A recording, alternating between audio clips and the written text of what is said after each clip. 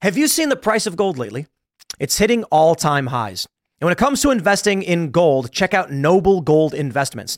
They have a track record of excellence that's second to none. Just look at their thousands of five-star reviews on Trustpilot, Google, and the Better Business Bureau. Customers rave about their knowledgeable staff, smooth investment process, and life-changing results, which you can see for yourself online. That's the kind of reputation you can count on. But it's not just about the reviews. Noble Gold Investments truly care about their clients. They take the time to understand your unique needs and goals, and they give expert guidance every step of the way. That level of personalized service is rare in this industry.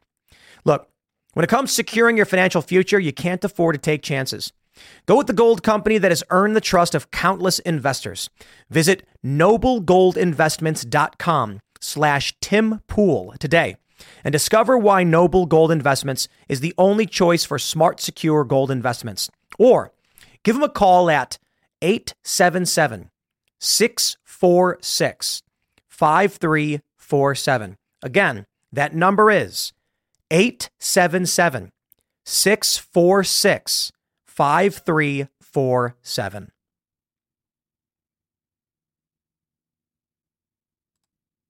Cast IRL will be live in Miami with Patrick Bet David, Donald Trump Jr., Matt Gaetz, and Luke Rudkowski. Join us there. Get your tickets by clicking the link in the description below or by going to timcast.com. And the winner of last night's Republican debate is Donald Trump, despite not actually being there nor saying anything about any of it at all. When asked who won the debate, Donald Trump is the winner, and he was not even there. Now, in second place, for those that did attend the lesser-known GOP debates, is Vivek Ramaswamy, for which I'm a big fan. I think he may be coming off a little too, what's the right word? Personified? Maybe plastic. I'm not trying to rag on the guy, but Vivek is really trying to make a character of himself, in my opinion, to stand out. And he maybe went right over the line, but it's okay. I think it's mostly fun. I think Vivek may be too smart is the issue. I really do think so. And that's not a complete compliment, right? I think all of the people up on that stage are very, very smart, but to varying degrees, they're playing, a reading level game. Some of these candidates, like Chris Christie, are going third grade reading level. And again, I am not saying this to insult the candidates. I'm saying the strategy of someone like Chris Christie. He goes, Donald Trump is not going to come up on the stage to deal with this issue, because he's ducking him. And, people aren't going to call him Donald Trump. They're going to call him Donald Duck. And then he chuckles and no one laughs. It's like, okay, yeah, like real lowbrow. Nikki Haley made a huge mistake, in my opinion, going for the shrill, ignorant woman bit, which I really don't understand. For example, Vivek Ramaswamy said, we should not have kids under 16 using addictive social media. And Nikki Haley turns and goes, you want kids on TikTok? And it's like, lady, he literally said the opposite of that just now.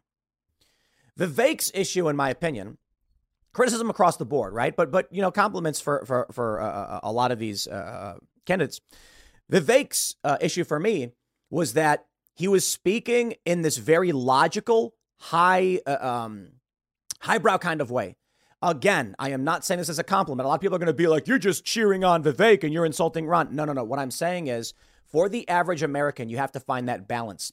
And if you come out and say, as president, we're going to have a 3% reduction in tariffs pertaining to China. Now, when these trade deals were set, we had to consider the Bering Strait. Now, this is a huge component, and people are going to be like, oh, I have no idea what you're talking about. So you've got to find that balance. I think Vivek is trying to be as presidential as possible. He's doing a really good job. But like I said, like the persona and the talk and the way he does it is, for me, a little over the top. But I do agree that of the candidates that were there, Vivek did the best. What was really, really off-putting was, Tim Scott, bro. I'm a big fan of Tim Scott, policy-wise, South Carolina, all that stuff. But the dude would not shut up. They cut his microphone off. It's really funny when you can hear the ambient sound of Tim Scott going, rah, rah, rah, rah, rah, and it's like, dude, I get it, man. Okay, I get it. You need airtime. But they cut his mic. Now, Vivek would be talking, and then all of a sudden he's got Ron DeSantis, Nikki Haley, and Tim Scott all yelling at him. Sorry, guys. That's good for Vivek.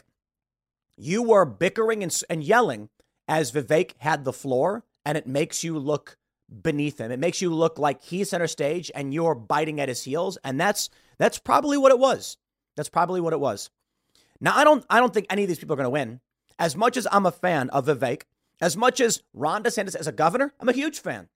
You know, for a while I was saying he's the best politician in the country. I now think that's Matt Gaetz. Shout out Matt Gaetz. And that's only, to be honest, Matt Gaetz does a great job. There's a lot of great members of Congress. But that omnibus spending bill stuff Matt was working on, one of the most important things I think has been done in this country in a very, very long time.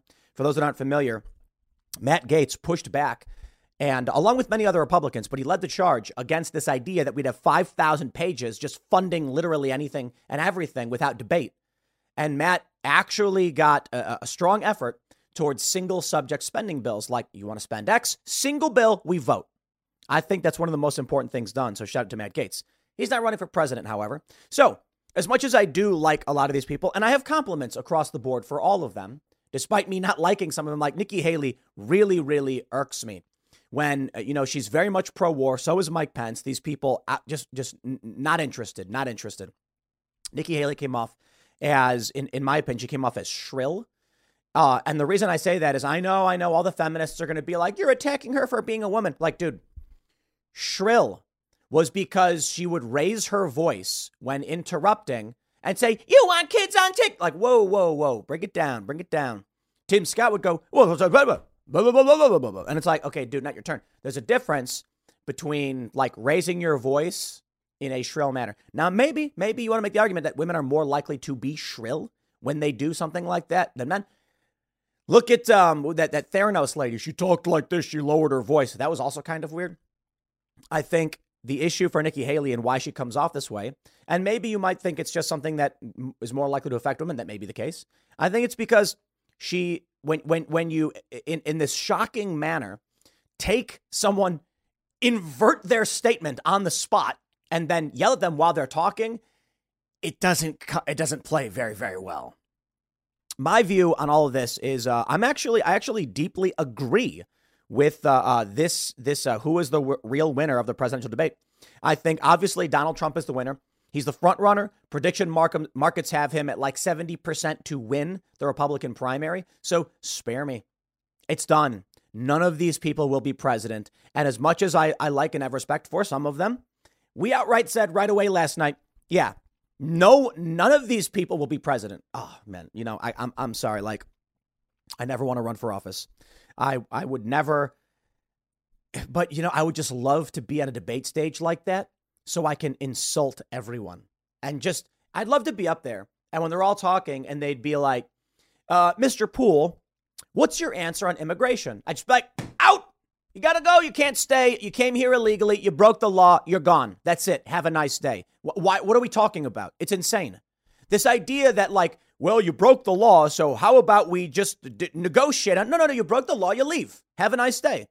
Why are we spending money housing illegal immigrants? We got a nice bus for you. It's very comfortable. It's got air conditioning. We're going to put you on a plane.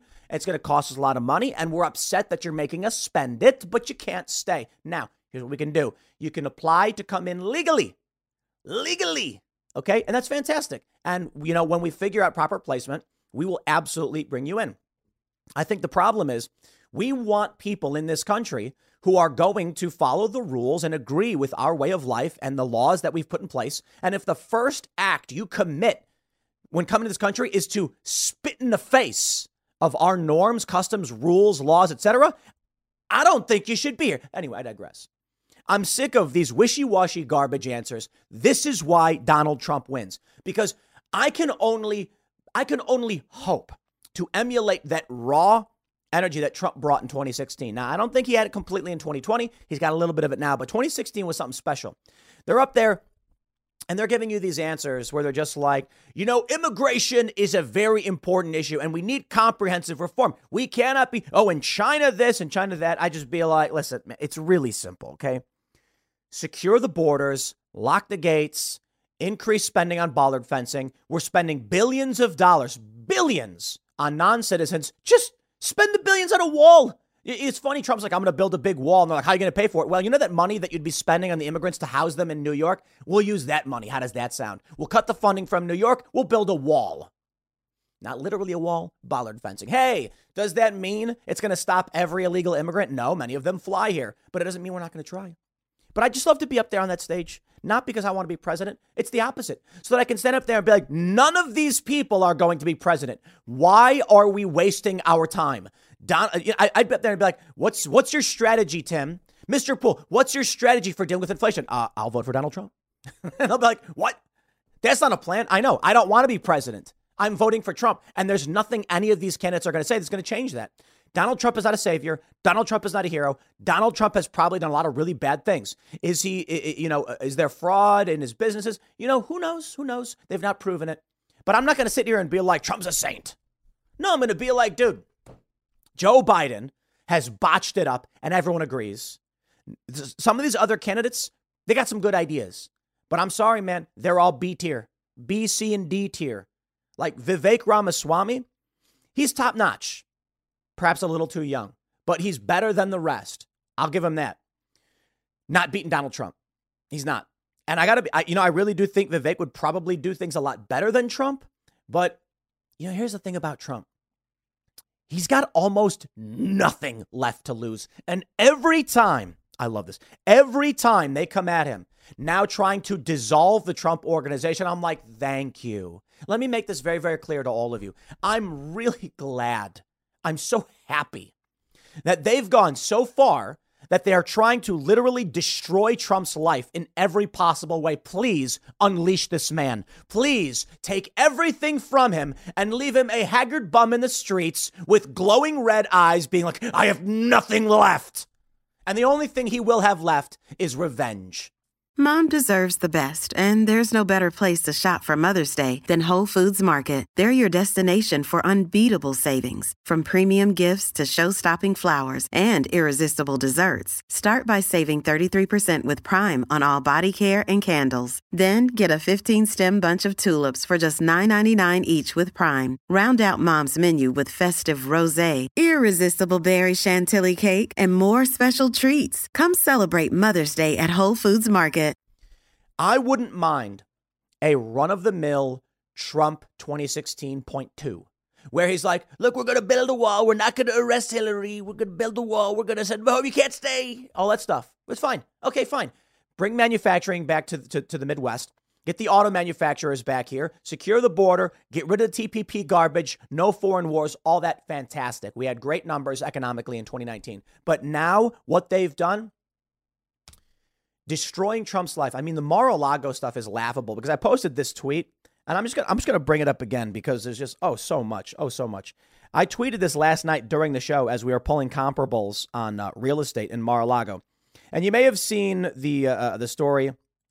I covered it last night, or I covered it yesterday, where they say Mar-a-Lago is worth only $20 million. Look at this image from Zillow. Just like, okay, it's kind of hard to see, but you've got this tiny little parcel of land for $30 million next to Mar-a-Lago, and Zillow has Mar-a-Lago at $24.2 million. This tiny little lot next door to Mar-a-Lago, $26 million. They are lying. They are crooked. They are corrupt. And this is insane. So, you know why Donald Trump won the debate? He wasn't there. But let's go through where we're currently at. Jack Posobiec says, DeSantis gave Biden a free pass on inflation and blamed it on Trump. The Biden campaign is now thanking DeSantis for his comments and posting the clip everywhere. You'll hear this from the White House every single time the inflation question is ever asked again. Ron DeSantis screwed up. These people are sabotaging Donald Trump for no reason. Why are they running against him? And Vivek Ramaswamy, you want to know why he wins? He said, I will respect the legacy of Donald Trump and everything he did. And I'm like, bingo.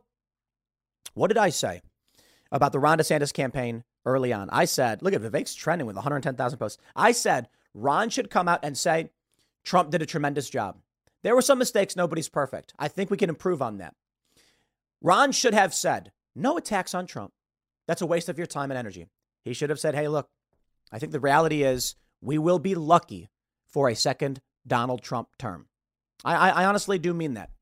If we pull this off, if in 2024 Trump is the nominee, we must be behind Donald Trump. We must support him. And I think what we saw in his first term was tremendous, despite the fact he was weighed down by these ridiculous scandals and these bunk impeachments. If we get a repeat of 2019, we will be lucky. However, there's a reason why I'm running. And again, speaking as to how Ron DeSantis should have said it, he says that because we need someone who can get in there for for 2 terms, 4 years, 4 years. OK, we need a full 8 years. Trump's got 1 term left. I do think we would be lucky to have him. But also there's an opportunity for the American people to decide if they would like a fresh start and someone who will uphold what Donald Trump has done. So with all due respect to Trump and the things he's done and the work he's done, my concern is that Donald Trump will be held back by the manipulations, the scandals, the history, and it may be an effective tactic against him. But more importantly, politically, we have an opportunity for 2 terms fresh. Incumbents have a higher chance of winning. That means after Donald Trump completes this term, 2024 to 2028, there is going to be a more difficult road ahead for the Republicans to win the White House again. Incumbents have a major advantage. And so I think there's an opportunity right now to say, do you think I should give it a shot? And if the people choose Donald Trump, more power to them, tremendous respect. But we'll leave it to the voters. That's what he should have said. Instead, Ron DeSantis attacked Donald Trump. I think it was a terrible play. We have this from Stephen Chung. He says, apparently Ron DeSantis challenged President Trump to a one-on-one debate. Sorry, Ron, we're not thirsty and desperate like you or sleazeball partner Gavin Newsom. Ron DeSantis challenged Trump to a one-on-one debate. You know why Trump said no? Ron DeSantis in the prediction market at Predict It for the GOP nomination is currently in 3rd place behind Nikki Haley. Bro, look, if Vivek asked to debate Trump, I'm not going to be surprised Trump says no. If Glenn Youngkin, Tim Scott, Trump's like, dude, the prediction markets have Trump at 74 cents. OK, Nikki Haley's at 10 and DeSantis. How is DeSantis losing to Nikki Haley? I'm sorry. DeSantis did a lot better last night than he did previously, but the attacks on Trump were stupid. And it's funny because, we had Michael Knowles here and he's like, well, he has to do it. He has to. And I'm like, yeah, no, I get it. I do. You got to go after the big dog and try and score some points. But I think going after the big dog is done in a more tactful way, and Vivek proved that. Now, to be fair, Vivek is still behind DeSantis. None of these people are winning. But Vivek went the approach of I will defend. And he says, I forgot the exact quote, but he was like, he's like, I will uphold Donald Trump's legacy in his first term, but, we'll create an opportunity, blah, blah, blah. Ron DeSantis did make the point about serving 2 terms. I agree, but it has to be done in a respectful manner to Trump, who did not complete 2 terms. That being said, still voting Trump. Nothing that they said is going to change my mind. Take a look at this. 538's got new polls out. Yeah. YouGov has Biden ahead of Trump, 5 points and 1 point. Doesn't matter, though. In aggregate, I love this. There's no there's no aggregate poll number for 538 right now. I don't know if they used to or whatever. I thought they used to have here's the average. It's not here anymore. So sure, fine, whatever. But if you look at McLaughlin and Associates, Trump's up 4, 5, 7, 4. Morning Consult has Biden up 3 on DeSantis and Biden up 1 on Trump. You got JL Partners with Biden up 8 points against Mike Pence, 3 against Ramaswamy. But wait, JL Partners has Trump beating Biden by 1, Haley by 2, DeSantis by 1, Scott by 1. Look, ABC Washington Post put out 2 polls. Trump's up 10 points and 9 points. OK, Trump is clearly the guy for the job as of right now. Between Trump and Biden in aggregate over at RCP, Real Clear Politics, Donald Trump has a 1.1% aggregate lead over Joe Biden, even with 2 very beneficial polls coming out for Joe Biden. So look, there you go. Jack Posobiec made another really great point in pointing out they did not bring up the weaponization of the DOJ one time. None of them did. This is why I'm just like, I wish I was on the stage, man. I wish I was up there. This is probably why a lot of people decide to run knowing they'll lose, because they want to be on the stage to bring up issues. Fair point. I would never run. I don't want to be president. I don't want to be in office. I want to complain on the internet, I guess. But man, oh, dude, just if I was up there, I'd be standing up there and they'd be like, what is the first thing you would do as president to solve the problem of the economy? I'd be like, well, the economy is very important. I completely agree. But it wouldn't be the first thing I'd try to solve, to be completely honest. While I do think there are some reforms we can make in, say, like fracking, nuclear energy, fossil fuels. We got a lot of resources in Alaska. The energy, creating more energy. This is really going to help the economy. Ian Crossland is always talking about fusion cell stuff, fusion, hydrogen, all that stuff. He's actually got a good point. If we can get cheaper, cleaner energy, then this is going to improve the economy for everybody. So that's there. But I'll tell you, I'm sorry. The first thing I'm going to do, it ain't going to be about the economy. So if you're sitting there wondering at the price of milk, bread, and eggs, well, sit still. It is a priority. But priority number one, prosecuting, arresting, criminal charges against all of the corrupt Democrats, DAs, prosecutors. I'm not kidding.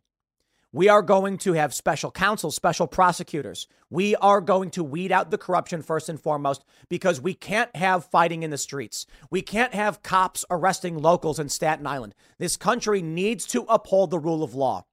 You want to improve the economy? I'll tell you one thing we can do right away. Deport the people who have entered this country illegally. We'll stop spending your tax dollars on non-citizens. We will remove them from the country.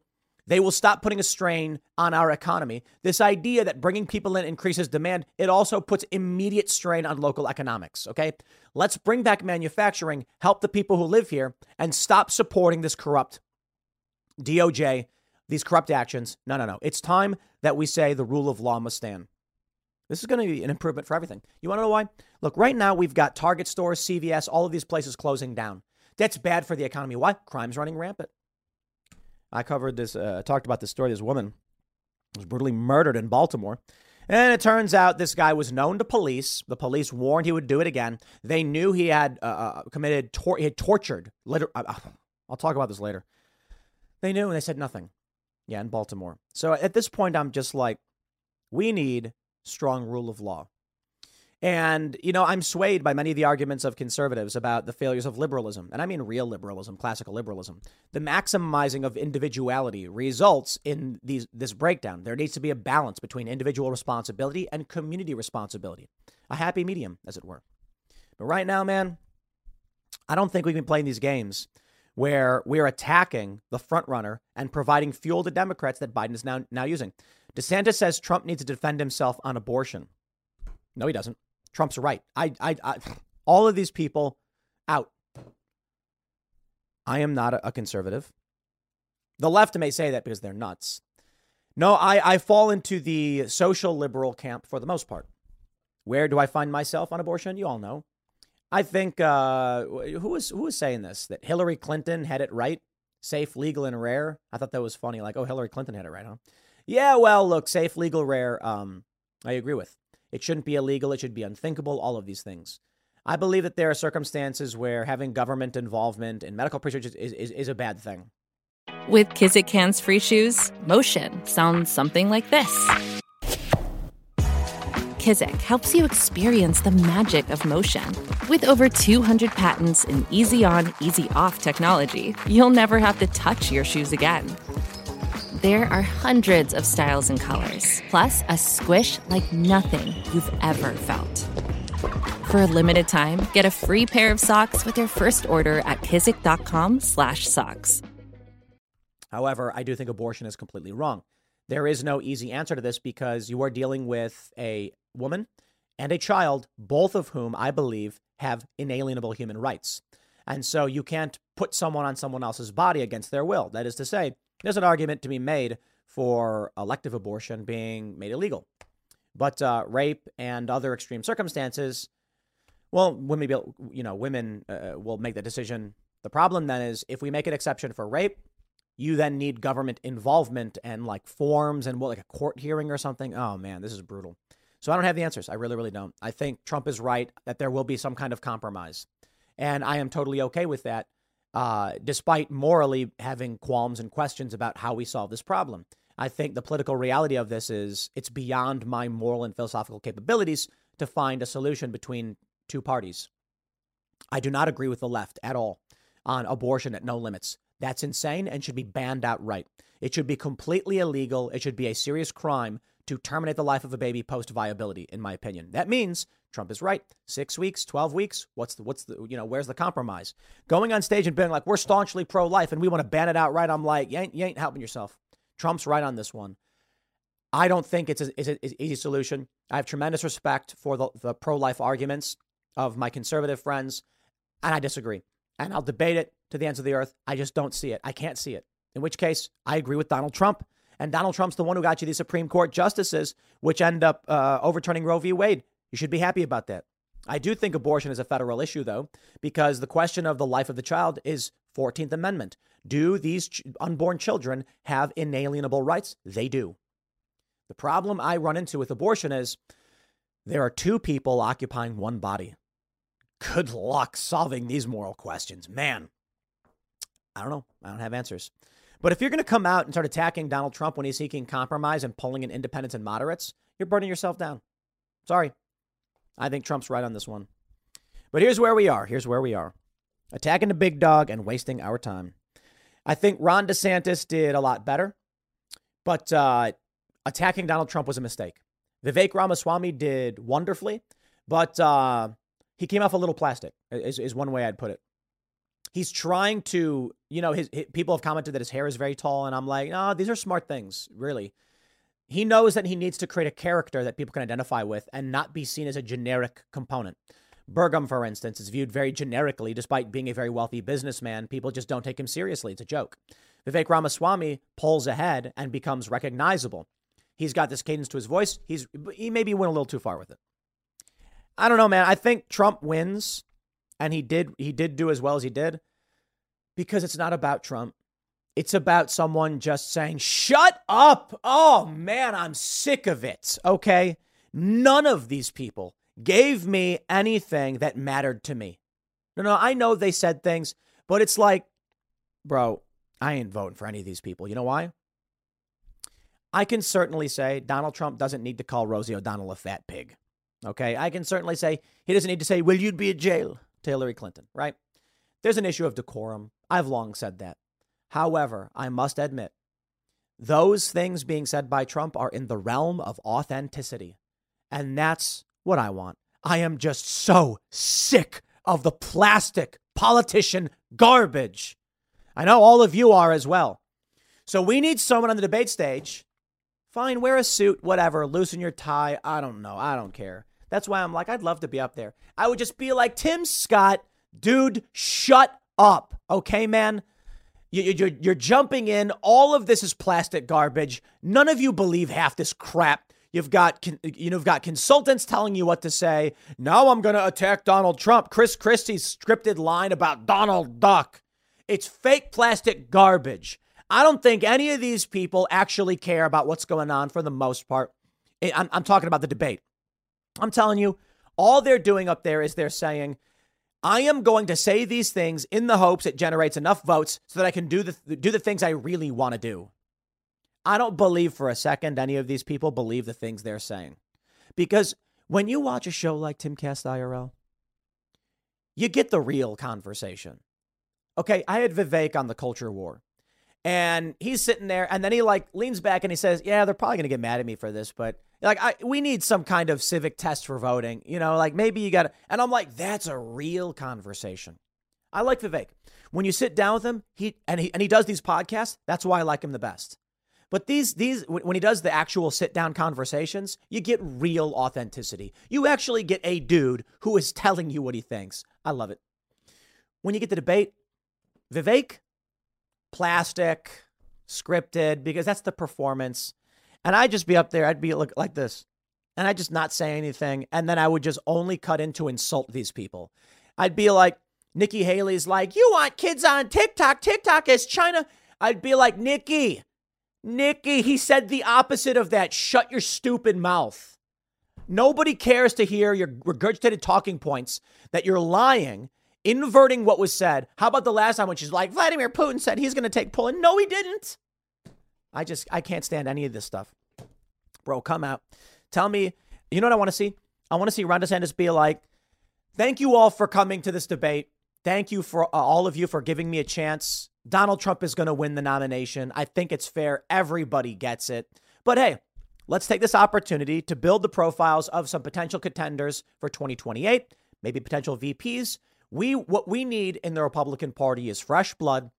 We need to build the profile of individuals who will come after Donald Trump. And this is an opportunity to do that. The Democrats have no rising stars. So right now, we need this opportunity before all of you, to the millions of viewers, to show you who we are and take this chance in this election cycle to say, hey, next time around, remember, we're here. We have charisma. We have personality. We got X factor. We're going to bring that to you. But let's not kid ourselves. Ain't nobody going to be nominating anybody but Donald Trump. So I tell you this, me, if I'm on stage, I'm voting Trump, baby. That's what I'm doing. I don't know, whatever, man. I think everybody agrees it's plastic garbage, blah, blah, blah, blah, blah. And it's funny because they pander to the ignorances of the average voter. I don't know. That's why I said Vivek is too smart, because he just turned it down a little bit. But at least he's not doing that, right? At least Vivek is saying like X, Y, and Z. You know, it polarized a little bit last time. Some people didn't like him. Some people did. Don't care. If we continue to live in this world where it's like we have to be third grade reading level candidates, and it just, I'm not interested in any of that. So anyway, look, I'll wrap it up there. Got a lot of stuff to talk about today, but shout out Donald Trump. He's the real winner. And everybody agrees. So next segment will be coming up at 1 p.m. on this channel. Thanks for hanging out. Obviously, whatever. I probably just preach into the choir and how I feel about these debates, but I'll see you all at 1 p.m. Thanks for hanging out. With the upsurge of flash mob violence and store thefts, we are seeing CVS, Target, Walgreens, etc. close their stores down. In San Francisco, it's particularly bad. The latest news is that Target is closing 3 Portland stores, citing theft and organized crime. In response to this, Jimmy Dore, I'm a fan. Jimmy Dore asks, the CEO of Target made $17 million last year. Weird that they just don't hire security guards in those 3 stores instead of closing them, isn't it? Something is not right here. Target can't afford security guards, really? Now, I'm a big fan of Jimmy Dore. He's allowed to have opinions that I disagree with, and he's allowed to not know things, as there are many things I do not know as well. But I thought this would be a good opportunity to break down for you security costs, the costs of doing business, and why these policies that we often see from the left fail. In Portland, Nike shut down its flagship store. Many people came out and said this would hurt the black community. The problem is with these flash mobs, with what we saw in Philadelphia last night, you cannot operate your businesses this way. And what's going to happen is that there will be an economic downturn. Now, all of these policies combined, you end up with AOC defending non-citizens coming to New York, getting tax dollars, special protected status, and work visas, undermining the already scarce job market. Consider this. As more non-citizens come in, and more Democrats defend the idea, as much as there are people like Eric Adams saying it's a catastrophe, it's a disaster, the typical left position is they're asylum seekers. Okay, well, they're not all bad people. Okay, I appreciate they want to come here for a better life. But when we have rampant crime, businesses shutting down, jobs disappearing, we are going to have an issue if there's more people who need jobs. It's not going to help the economy. It's going to hurt it. There's a great quote from Jacques Fresco, if you're familiar with the zeitgeist and that whole thing. He pointed out that when he was younger, he remembers the Great Depression. There was a bread line, people waiting for food, or I'm sorry, it was the unemployment line. I think it was unemployment line, people trying to get paychecks and they weren't working. And across the street was a factory that was closed down. And it's like, why can't we get these workers in this factory? It's an interesting conundrum. It really is. Trade is a machine. The economy is a machine. It's not so simple to say, bring in more people and the economy will do well. No, actually. Integration into the economy to build the economic machine is what we need. So let me break it down for you, Jimmy Dore. He says, why can't they hire more security? Well, here's the story. Target is closing 3 Portland stores, citing theft and organized retail crime. Next month, Target will close their stores on Southwest Morrison, Southeast Powell, and Northeast Halsey. The retailer is also closing 6 other stores in Seattle, San Francisco, Oakland, and New York City. We take the decision to close these stores very seriously, and only do so after taking meaningful steps to invest in the guest experience and improve business performance. The retailer says they can't continue to operate the stores efficiently due to theft and organized retail crime. that is threatening the safety of our team and guests and contributing to unsustainable business performance. First, someone responded, this is Stu Mama, responded to Jimmy Dore with a quote from their earnings call, effectively answering Jimmy's question in the immediate, saying, Target said, "We cannot continue operating these stores because theft and organized retail crime are threatening the safety of our team and guests and contributing to unsustainable business performance. We know that our stores serve an important role in their communities, but we can only be successful if the working and shopping environment is safe for all. Before making this decision, we invested heavily in strategies to prevent and stop theft and organized retail crime in our stores, such as adding more security team members, using third-party guard services, and implementing theft deterrent tools across our business. Despite our efforts, unfortunately, we continue to face fundamental challenges to operating these stores safely and successfully." Now, Jimmy's point is that the CEO got $17 million. You're going to shut these stores down? People need these jobs and these supplies because of crime. How about whatever it costs to operate these stores? How about we take from that $17 million to the CEO? Okay, the first problem, and, let's be real. If you want a good CEO, someone who's going to work at the highest level and manage a massive chain of around 2,000 stores, a lot of work. And you need the best of the best, the cream of the crop, the highest end of the bell curve. You got to pay competitively. So the $17 million going to this guy may be a lot of money, but if you say, we're going to pay you less to cover the cost of crime, hey, you're the CEO, right? What happens if he quits? If you lose this CEO, will you be able to find someone who can run this business at this high of a level for less money? The reality is, no, you can't. And I know it's an answer leftists do not like to hear, but let me break it down for you. Let's say, I'll tell you what our experience is here at Timcast. We want a video editor. We want a music producer, right? We'll go to people and say, hey, man, you're doing really great work. We really like what you're doing. Would you like to come and work here? And they say, no, I'm talented and successful and I can make money on my own. And we go, okay, we have to pay you more than you make. That's right. So this happens to me, right? Companies come to me and say, hey, Tim, we want to sign a deal or we want to do something with Timcast. And I say, if I'm already making money, you're going to have to pay me more. And then it's like, wow, can we monetize the work you do beyond what you're already doing it? Some say they think they can, but nobody really wants to pay that much. So you can't hire me. Sorry. A CEO who's capable of running 2,000 stores, yeah, they're going to want a lot of money. And if you don't pay them what they want, they'll go to any other business. I know it's an answer that leftists don't like. I'll say it again, but it's just the preliminary. Let's break down the actual math here so we can help you guys out. We have here, this is corporate.target.com, the 2020 earnings. Whoa, wait a minute. Hold on. Jimmy, the CEO made $17 million. Take a look at this. Total revenue for 2022 grew by $3 billion to $109 billion. Hold on a minute. You're saying that Target made $109 billion, and why don't they just take from that to pay the cost of security to maintain these stores, right? Surface level answer. You see, this is often what we'll see from leftists. They'll say, Target made $109 billion. Why don't they can afford security? Hold on there a minute. I've got more data for you.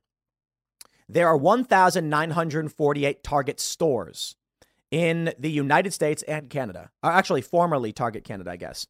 So I think it does, as of 2023, 1,948 stores. So let's include Canada. It's fine. Here's Target's profit margins. As of January 2023, actually, is this July 2023? Okay, so the latest numbers. This is fantastic. Revenue as of July was $24.77 billion, down 4.85% year over year. Wow, that's actually not good. Last year they were up. They were very happy. Their net income so far is $835 million. Okay, seeming to be up 356%. That's really interesting. Is that what is that? Net income versus revenue? Here's the issue. The net profit margin, while up substantially, that's good news for Target, is 3.37%. Of that $109 billion Target brings in, only 3% of that is profit. Okay, now hold on. 3%. You're still saying, like, what is that? We're talking about, what is it, $300 million? Right? That's a good amount of money. $300 million. Look at net change in cash, 296. Sounds about right. So what do we got? No. I'm way off on this. It's 3%. So it's $3 billion. Sorry. Yeah, 300 million. No, $3 billion. I was off by an order of magnitude. That's a lot of money. $3 billion. Okay, let's do some quick math. The total revenue of last year was $109 billion. So let's type that into here. 109. And we've got million, 100,000, billion dollars. Okay. Let me, I don't like doing this without commas. So we'll do it just this way. 9. Look at that. 109 million. $109 billion. And we'll plug that in here. Okay, I guess it doesn't matter. They don't do commas anyway. All right. And we're going to divide that by 1,948 stores. 1,948 stores. Okay. Which gives us, what are we looking at here? We're looking at $5 million per store? Hot dog. Wow. What is that really right? $5 million per $5.5 million per store. That's revenue. Their profit margin is 3.37. So let's take this number and do 3.37% of that. And let's see what we get. Okay. Oh. Wow. Huh. That can't be right. Seriously? It's 188,567. That's it? That's their profit margin off of these stores? So the stores pay the salaries of all of these people, the managers, the products, the people, and their margin is 3%. Sounds like it doesn't make sense, right? But if you take this and you look at their general profit, hundreds of millions of dollars, the CEO gets 17 million. Ladies and gentlemen, I give you my rough assessment. So this is what I responded to Jimmy with. I said, he says they can't hire security. Okay. The store would need 2 guards in front, 2 guards in back, 2 roaming, and 2 surveillance. And that is an oversimplification. You're probably also going to need a manager, someone to oversee the security staff. Now, there's 2 ways you can go about doing this. You can hire a security company, which takes care of the bulk cost. You'll pay a little bit of a premium, or you can do it all in-house. The average wage of security guards is about $25 per hour. Depending on the area, if you look at Oregon, where this was, they say 18. But that doesn't take into consideration hierarchy and managerial staff, which goes upwards of $30 an hour. Not to mention, if you're going third party, now you're looking at people who are making 6 figures or more. So if we average it out, it actually comes out to about 24 point some odd, I'd say $25 an hour. 3 shifts, 24 guards per day. You are not just having your 8 guards all at working 24 hours. And some of these stores may be 24 hours. I'm not so sure about Target, but you have to have night shift. Night shift, that's the point. The flash mobs we saw in Philly happened late at night. Some of these businesses had their shutters down. So we're talking about varying degrees. So I'm doing a total generality here. With insurance and employment tax, because you're going to pay about 7.5% per employee. Okay, so I hope people understand this. If you hire someone at, $100 an hour, you pay them $100 an hour, and then you will pay the federal government an additional $7.50. It's employment tax, and then the employee covers half. It's 15 or something like that. So we're looking at if you have to have insurance, and if you include employment tax and insurance, it's about the hard cost of wages comes out to an average of $4,800 per day. But with insurance and employment tax, it's going to be closer to $6,000. So between the 3 stores, we're looking at about $6.5 million per year. Wow. Their profit margin's only 3%. They're only making about $188,000 per store on this loose math that I'm doing, which I have to assume is wrong. I thought it was like $1 million per year, which made more sense, but maybe my math is wrong. My point is this. Security is insanely expensive. And this idea that to maintain 3 stores, the CEO of Target would cut his pay down to $11 million maybe makes sense on the surface. Maybe you'd say, CEO, please make that sacrifice. The realistic problem is the CEO is going to say, I'm not going to do it. And you can argue he's a bad person. But the reality is he's going to have any other rival company that's looking to hire a CEO compete and say, we'll pay you more. He'll say, I'll take that, guys. I can't deal with this. Let's say, however, that this CEO was like, no, I will not shut down these stores. I will take a 35% pay cut if it means saving the economy of these local areas. Okay, Here's the other component to this you need to consider. My numbers are all rough, absolute rough estimates. They're probably completely wrong. And I really do think that number was wrong. I just want to be sure because I did the math earlier. I don't think it's, man, is that right? Did I do the math wrong? $109 billion divided by 2,000. I mean, yeah. Let's just do a quick rough to make sure we're getting it right. Let's just say 5.5 million. And we'll multiply that by 1948 and see if we, yeah, you're looking at, oh, no. Hold on. This is an order of magnitude off. You see, this is the problem here. How did I get that one wrong? That was it's a million. So it's 109 billion. 1, 2, 3. What do we got? 109,000 million billion. I think I missed a zero is what happened. Did I miss a zero? You see, all you guys watching this were like, Tim, you missed a zero. It's like, yeah. Okay, 109. I hate doing this out commas because you got to count all these zeros. So 1, 2, 3, 4, 5, 6, 7, 8, 9. And we'll divide that by 1948. Okay, right. So, right. Yes, it's 55. So it's about 1.8 million per store. See, I knew I got the math wrong because I've done all this before I started. Anyway, math now correct, mid-segment. So for those that were already commenting saying, Tim, no, you screwed up. I screwed up a lot when I was doing this math. And I'm probably still screwing up. Don't get me wrong. And then we're looking at 3% of this, which comes out to about 1.8 million. Adding the security costs is going to be about 2 million per store. So it doesn't work. But anyway, you get my point. I noticed that 188 was wrong. I was like, there's no way the stores are operating that low. But 1.8 million in profit per store makes a lot of sense. It seems like the right number.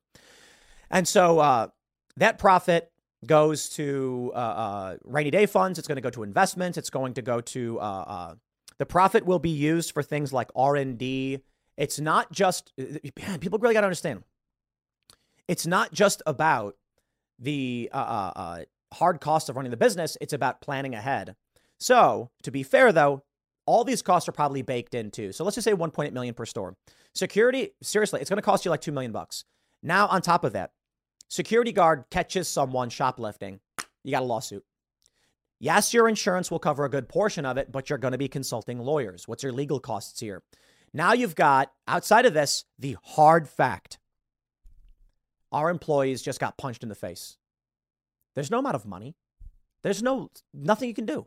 Security guard can't be there to make sure that doesn't happen. They can protect the store to a certain degree, but you can't stop it all. So even with security guards, you will still have shrinkage. You will still have violence. And let's say you have 8 security guards and a flash mob happens. You can't stop them. So what do? You can't cover this. Yeah. I did all the math before I started because I had it all laid out, and then I got I missed a zero, and I was like, wait, what? That's not right. But even then, like all my math is just super, super general. The reality is that Target did try security measures. Portland is effed. That's it. Have a nice day. So Jimmy, I like Jimmy Dore. He's an awesome dude. I mean that sincerely. I am not saying this to do some gotcha. I think his question is absolutely warranted. When you do the basic costs for security, it looks like $6 million could have saved these stores, $7 million, but it's not so simple. I'd imagine the true costs are going to be upwards of $10 to $20 million. CEO just can't cut it. And then you're also trying to be competitive and get the best of the best. Now, we can argue that the CEO is making mistakes, but I think the reality is these flash mobs show people are at risk. It really is just that. If an employee is at risk of being beaten, you're just like, dude, we can't do this. I cannot. And this is actually a consideration for us too. Somebody wants to come and report for Timcast. And I say, okay, reporting is too dangerous. We can't afford it. End of story. Have a nice day. If someone goes out to a conflict, this is why a lot of people want to do conflict reporting. They will not let you do it. When I started at Vice, they asked me, have you traveled internationally? Yep. And they're like, you did. Okay. Have you ever covered conflict? Yes, sir. Have you ever dealt with police, legal? Yes, you bet. And they're like, okay. All right, we're good. There are other employees at Vice who got out of college, got hired by Vice, and they didn't understand why Vice wouldn't let them go cover these stories. One guy's like, dude, I've been here for 2 years. I've been filming everything. They barely let me leave Brooklyn. And I'm like, you think it's because they hate you. They don't. It's because if they send you to Turkey and you get shot in the face with a can of tear gas and it fractures your skull or something like this, there's going to be a lawsuit. Yeah, sure. You assume the risks, all that stuff, but you're an employee. And in this lawsuit, your lawyer is going to say they knew my client had no experience and they sent him into this war zone. Yeah. Look, you want to skate at a skate park? They make you sign a waiver. And that seems silly. You chose to skateboard. You get hurt. It's your fault. It's like any other sport. Doesn't matter. People sue skate parks. They're like, I had no idea I could fall and get hurt skating. It's really dumb. So when it comes to an employee working at one of these stores, they're going to say, we cannot put our employees at risk knowingly because we will be sued into oblivion. And they wonder why it's not being properly dealt with. The issue is these cities are not safe.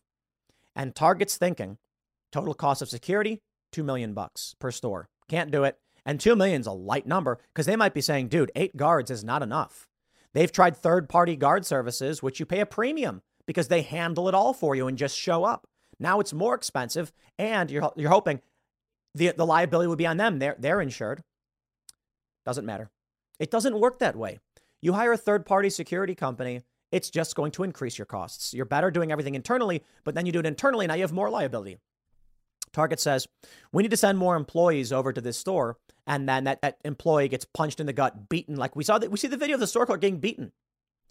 And this is what bothers me. I'm like, what am I supposed to feel here? And they're like, don't you feel sympathy for these people? Blah, blah, blah. I'm like, dude, they voted for this. Now their businesses are collapsing. They can't maintain it. They can't afford it. Security is super expensive. We deal with it. I'm not going to expose anyone's personal information, but let me just say high profile companies that I've worked with in the tech sector and stuff like that, where they've got like famous personalities, they say that their biggest cost, security. For real. It sucks, but it's expensive to have a security guard. You are asking someone to risk their life to protect you. They cost money. Yep. So this is where we're at right now with the failures of our modern system. It just doesn't work. So sorry, Target's shutting down, and that means bad news for your local economy. Maybe the GOP debate could have talked about this or something. They could have said, maybe if we, they did talk about police and law enforcement, but man, they really don't get it. Yeah, police are needed, but we need local police departments. We don't need, in New York City, it's a disaster. Crime runs rampant, but the police arrest the locals in Staten Island for opposing non-citizens being put in their homes. System's completely broken. And narco-tyranny. And it can't be sustained and it can't be maintained. Our stores will shut down. People will revolt. People will get hungry. This is instability. It starts with policy. I'll leave it there. Next segment's coming up at 6 p.m. on this channel. Thanks for hanging out, and I'll see you all then. The impeachment of Joe Biden has begun. Okay. It's an impeachment probe first, and there are some GOP witnesses saying there is not yet enough evidence to actually impeach Joe Biden. I believe those witnesses are wrong. I think all of this is playing politics. I think when you look at the evidence released by the GOP so far, there's more than enough for an impeachment. The problem I have with these proceedings is that they pretend impeachment is conviction.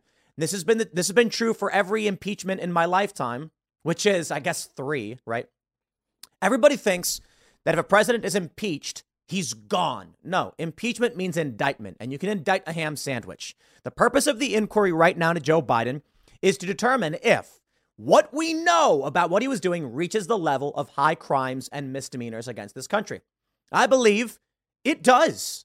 And I think the Burisma scandal breaks down more than a preponderance of evidence that Joe Biden intervened in foreign affairs for the benefit of his son.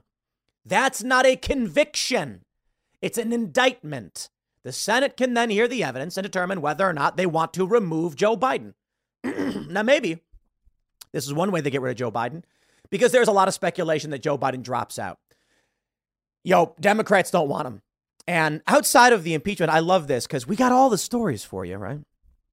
Aside from the fact that the media, I love this one. Republicans launch Biden impeachment probe with no new evidence. I love it. Why would they launch the investigation into Biden if they already have the evidence? Jeez. The point is, there is evidence enough to where they've said, okay, hold on. We're going to investigate this and see where this goes. And then New York Daily News is like, no new evidence. Well, that's the point of the probe, dude. It's probing Joe Biden's business affairs and his career to determine if there's new evidence to be found. Ridiculous. But we actually have, I think maybe it's, here we go, from the Daily Mail. Biden 80 should, quote, ride off into the sunset, despairing Democrat insiders call for president to retire or allow a wide open primary in 2024 with him one trip away from disaster. So look, Republicans are trying to get rid of Joe Biden. Democrats are also trying to get rid of Joe Biden. I have to imagine that at some point, they're going to get rid of Joe Biden. I mean, look, I don't see how he wins. He's trailing in the polls. Trump is winning. And you have Democrats and Republicans saying, out, you got to go. Here's a story from the Daily News. Now, I do want to read this because I think the media take is very interesting, but we have this from oversight.house.gov. The Biden's influence peddling timeline. Oh, yeah. I brought the receipts. Don't get me wrong. The receipts came from the GOP, but I'll read what they said. Statements of fact. Here's the first story. The Daily News says Republicans were set to launch their impeachment inquiry of President Biden Thursday with a congressional hearing that is expected to lay out questions about his behavior, but no evidence of wrongdoing. I think it's just absolutely hilarious how they lie every time. Sorry, man. I'm sick of the lies. I am just so sick of these scumbags. Who wrote this? Dave Goldener, a piece of trash scumbag. I despise these people. The Republicans released evidence. Look at this, a timeline. They even have fancy graphics. They put a lot of work into this timeline. Ukraine. Oh, boy. Yeah, we'll go through it. No evidence. No evidence of wrongdoing. Are you kidding? There's an insane amount of evidence of wrongdoing. He's not been convicted. That's the difference. 3 GOP-led House committees plan to use the high-stakes hearing to lay out legal issues they believe are raised by their long-running probes into alleged ties to his son Hunter's business dealings. The debut hearing won't feature any witnesses with information about Biden or his son's tangled business deals. Instead, it will feature outside experts in tax law, criminal investigations, and constitutional law. Sounds a lot less compelling, blah, blah, blah. Yeah, I'm going to tell you what they're doing. The Republicans are slow rolling this. They want to draw this whole thing out as long as possible so that it extends into next year. They want this to hurt Joe Biden in the 2024 election. Here's what the Oversight Committee has published. And yes, lots of evidence. I'm really excited for the timeline. They write, since taking, I wonder if I can, okay, there we go. We can structure it a little bit better. Zoom in. Since taking the gavel in January, the Committee on Oversight and Accountability has accelerated its investigation of the Biden family's domestic and international business practices to determine whether the Biden family has been targeted by foreign actors.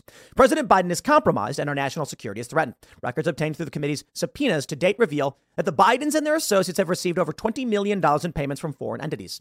Right there, that in of itself is called evidence. Does it mean you committed a crime? No. Does it mean you are proven guilty? No. Does it prove any criminal activity at all? No. Evidence is not proof. I made this point before because there's a lot of people who don't quite understand it. Typically, I'd assume these are like Democrats and there's no evidence. Okay, let's tell you. Here's a story. There is a grocery store, a small corner store. Let's call it a bodega, like they do in New York. And one day, the store clerk is found murdered. And there's shell casings for a 22 long rifle rounds found scattered about. And then they sure enough find, yes, the store clerk was killed by several shots from a 22 LR. Now, what could this mean? Long rifle could also be used in handguns, it could be used in rifles, and so they have a general idea. Down the street, there's a man who is known to be quarreling with this store clerk. And so they go and ask him questions. And sure enough, what do they find? On the back wall in his home, clearly visible at the front door, is a Ruger 1022. Oh, my stars and garters. A guy who hated the clerk. He had motive. He had opportunity. He has the weapon. All of this is evidence. It is. Well, maybe not opportunity. I'm reaching. But let's just say he has motive and a similar weapon. These things don't prove anything, but they are evidence. Evidence enough to where they can say This man was known to be quarreling based on witness testimony with the store clerk a day earlier. And he does have a weapon clearly visible that takes 1022.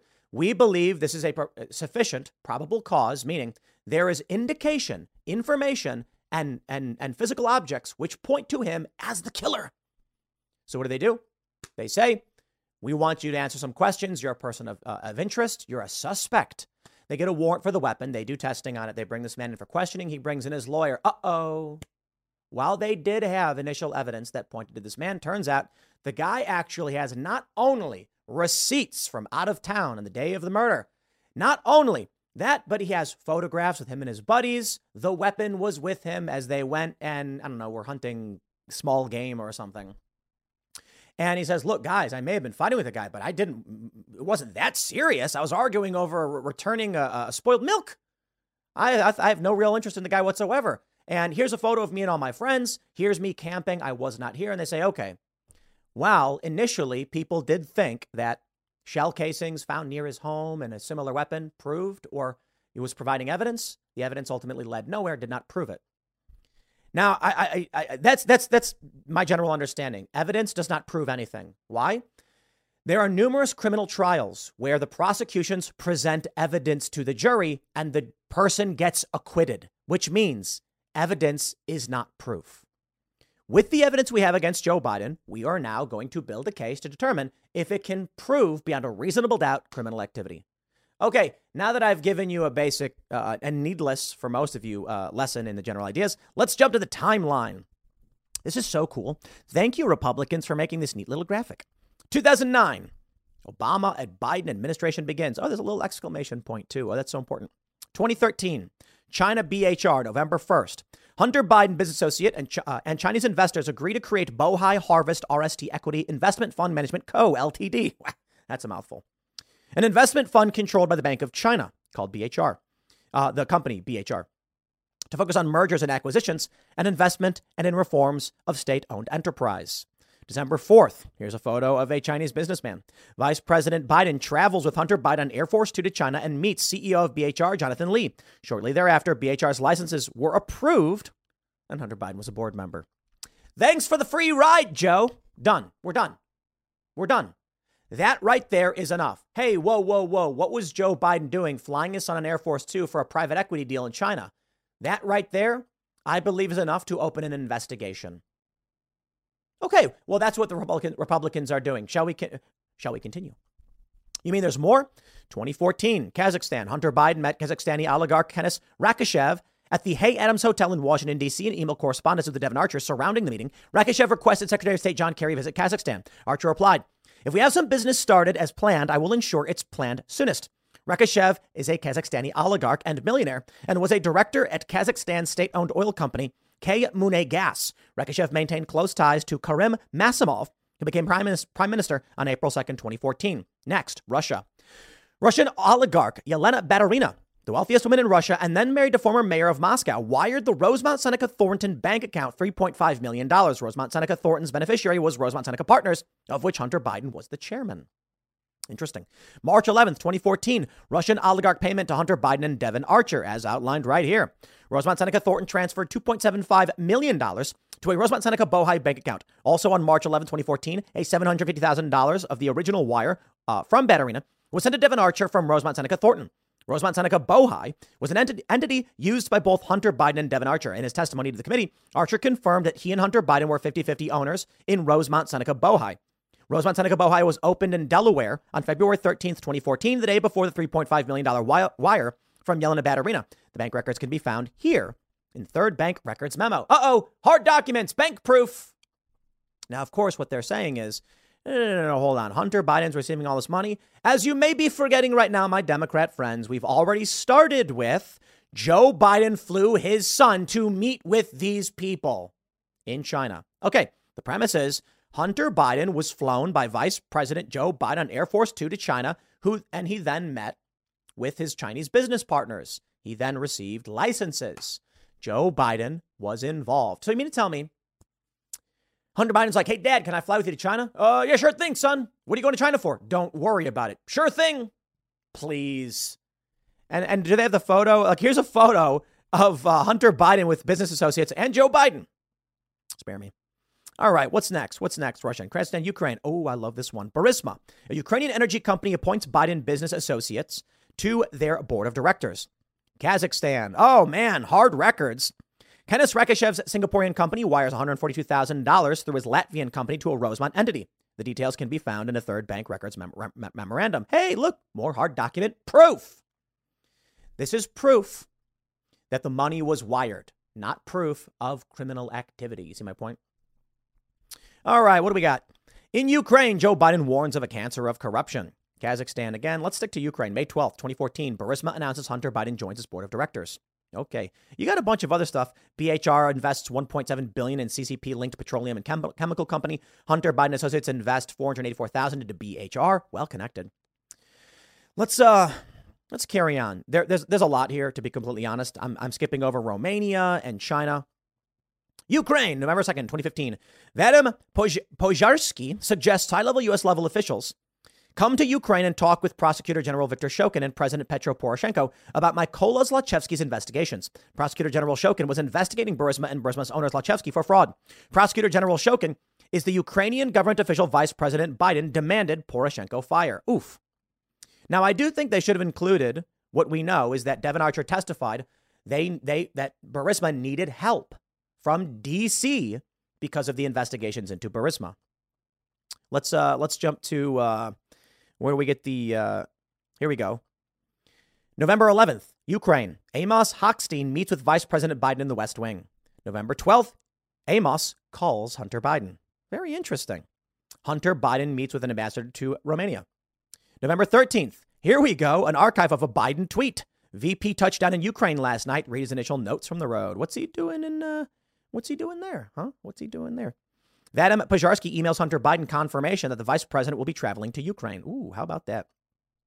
December 4th, 2015, Mykola Zlochevsky and Vadim Pozharsky complain about the constant government pressures and urge Hunter Biden to call the vice president of the United States, Joe Biden. Devon Archer testified that Hunter Biden, Zlochevsky, and Pozharsky called D.C. Devon Archer provided this information during his transcribed interview. How about that?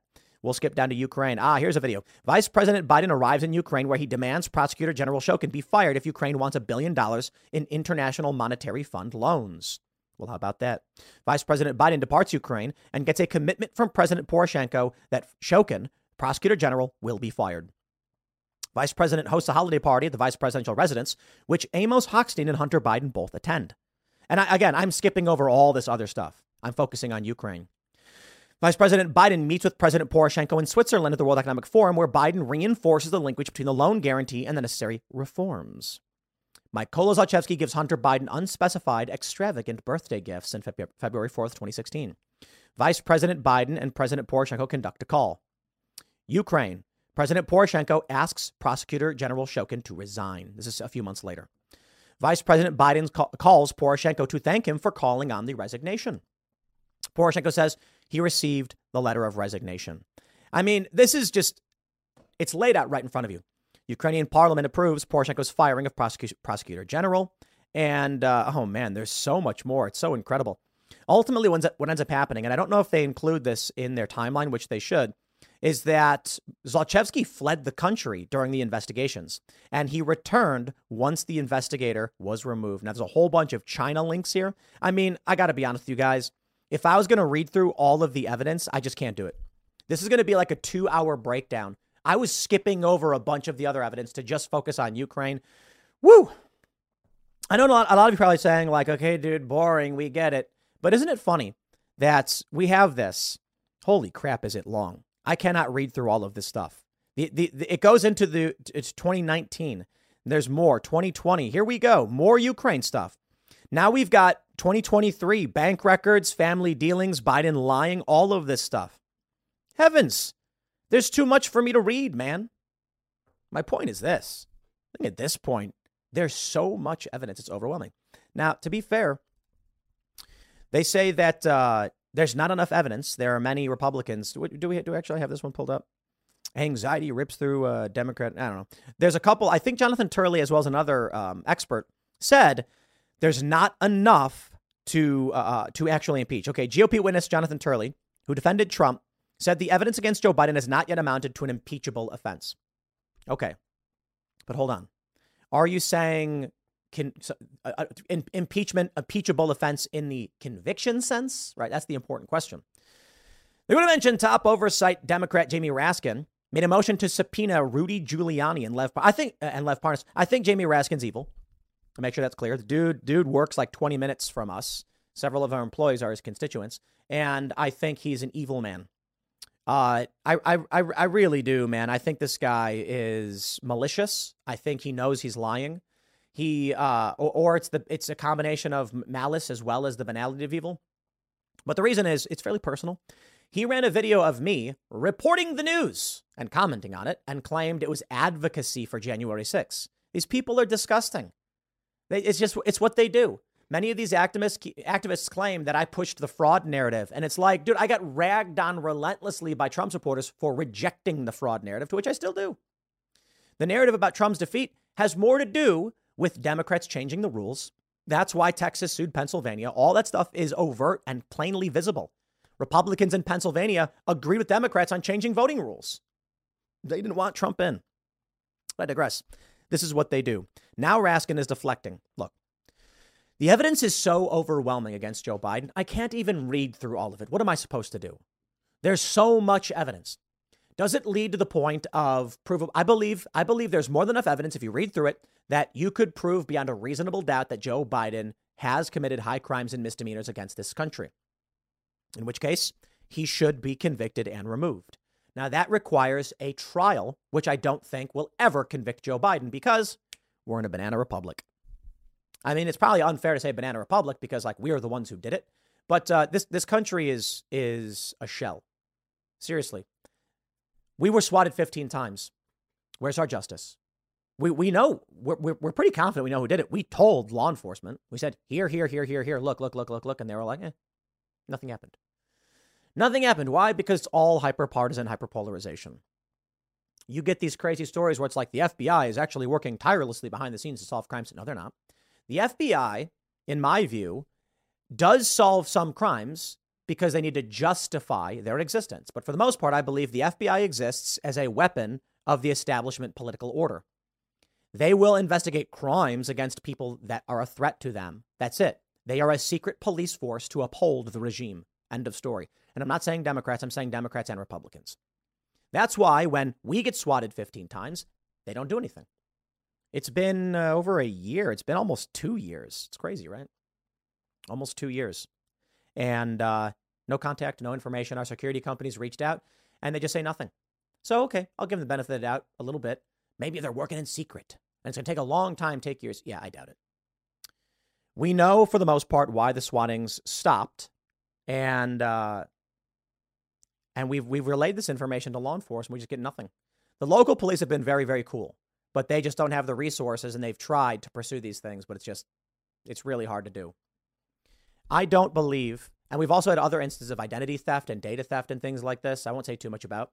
And the response was $1 million won't move the needle.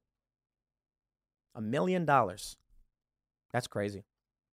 No, I think the reality is when they hunt down some like little old lady over January 6th, it ain't about the money, is it? It's not. And thus what we have right now is a corruption in the system. Law enforcement being used as a weapon. Joe Biden should be impeached. Republicans should impeach him.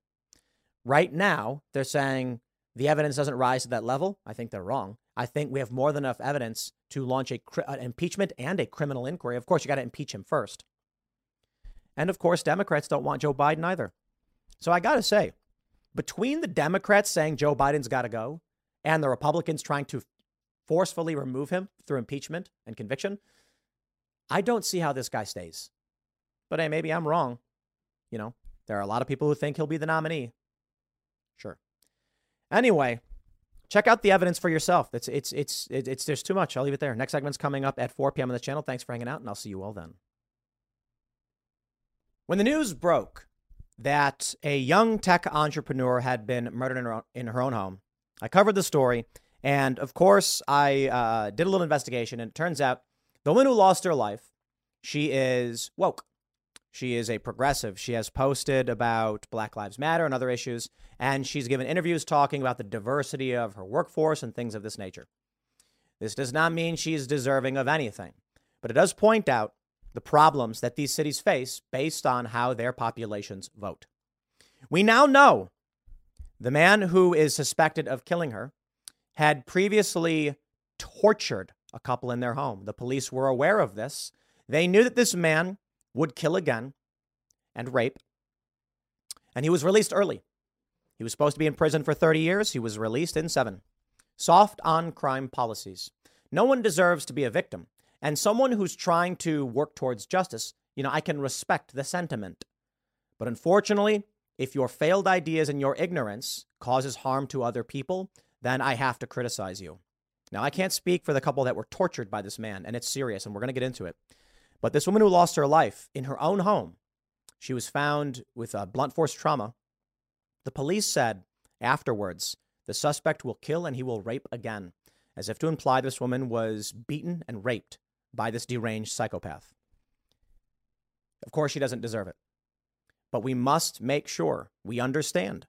If you vote for soft on crime policies, you make these things more likely. Now, I think the fair point to be made here is those who would sacrifice liberty for security deserve neither and will lose both.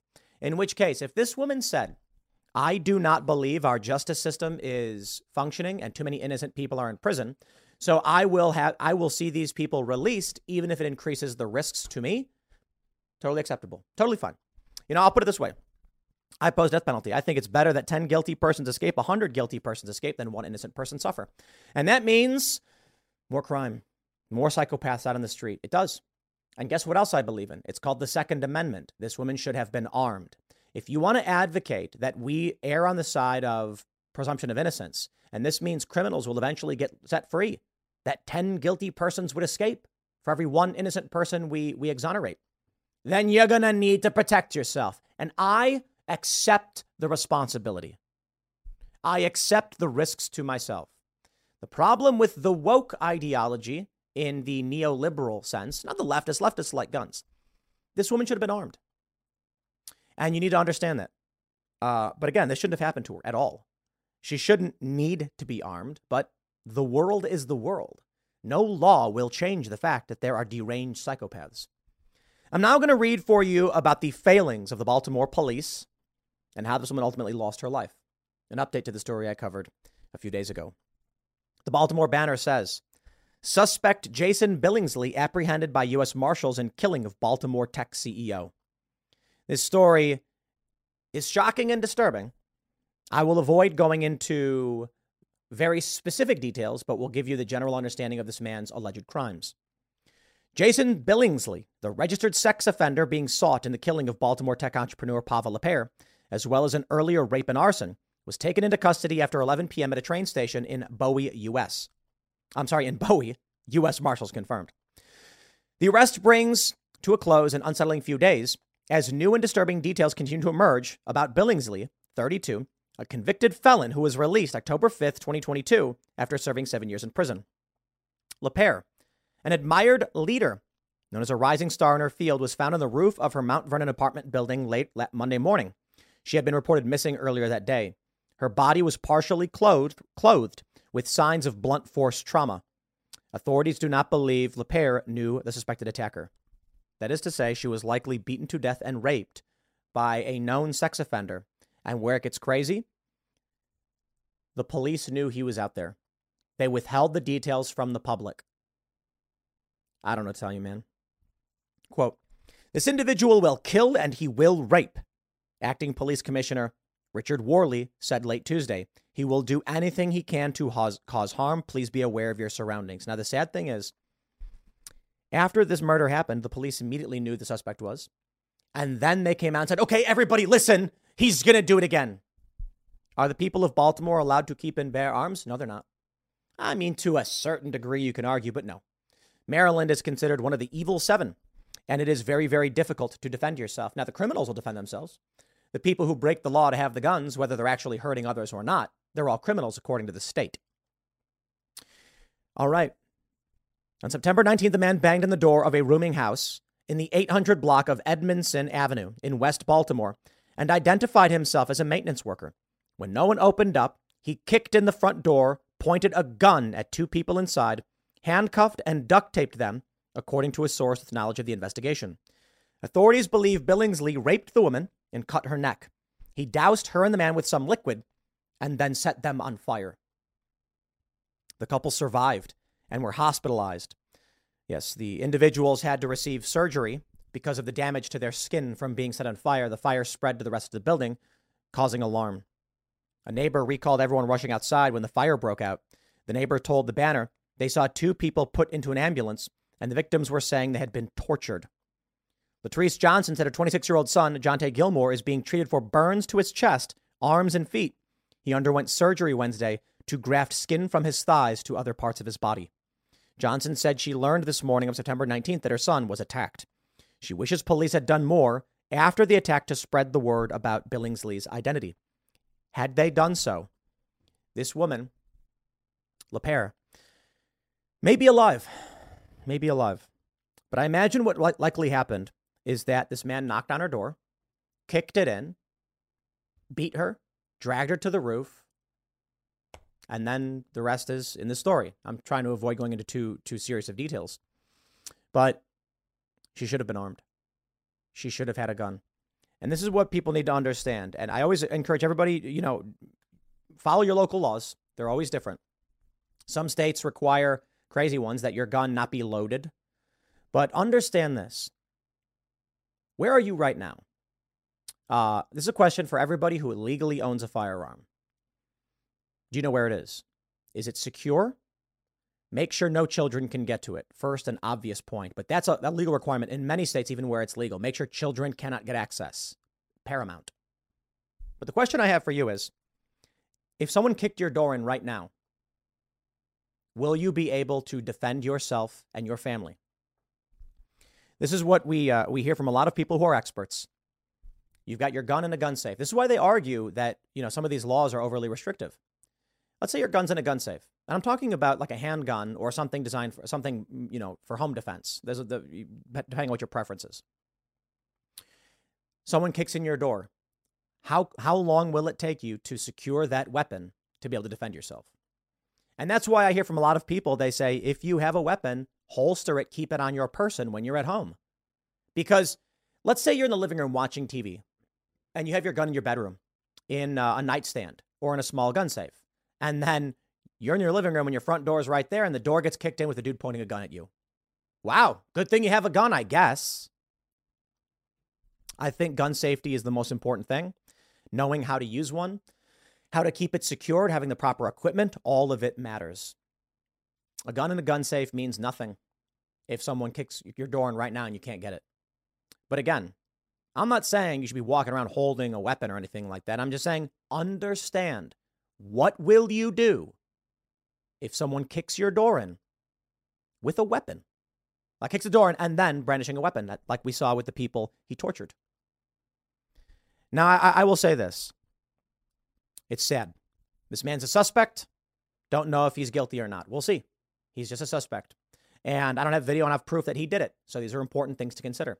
But operating under the assumption that this is the guy who did it because he was in prison previously for similar things and he had been allegedly raped and tortured a couple, police could have come out and said, everyone be on alert. There is a serial violent offender on the loose.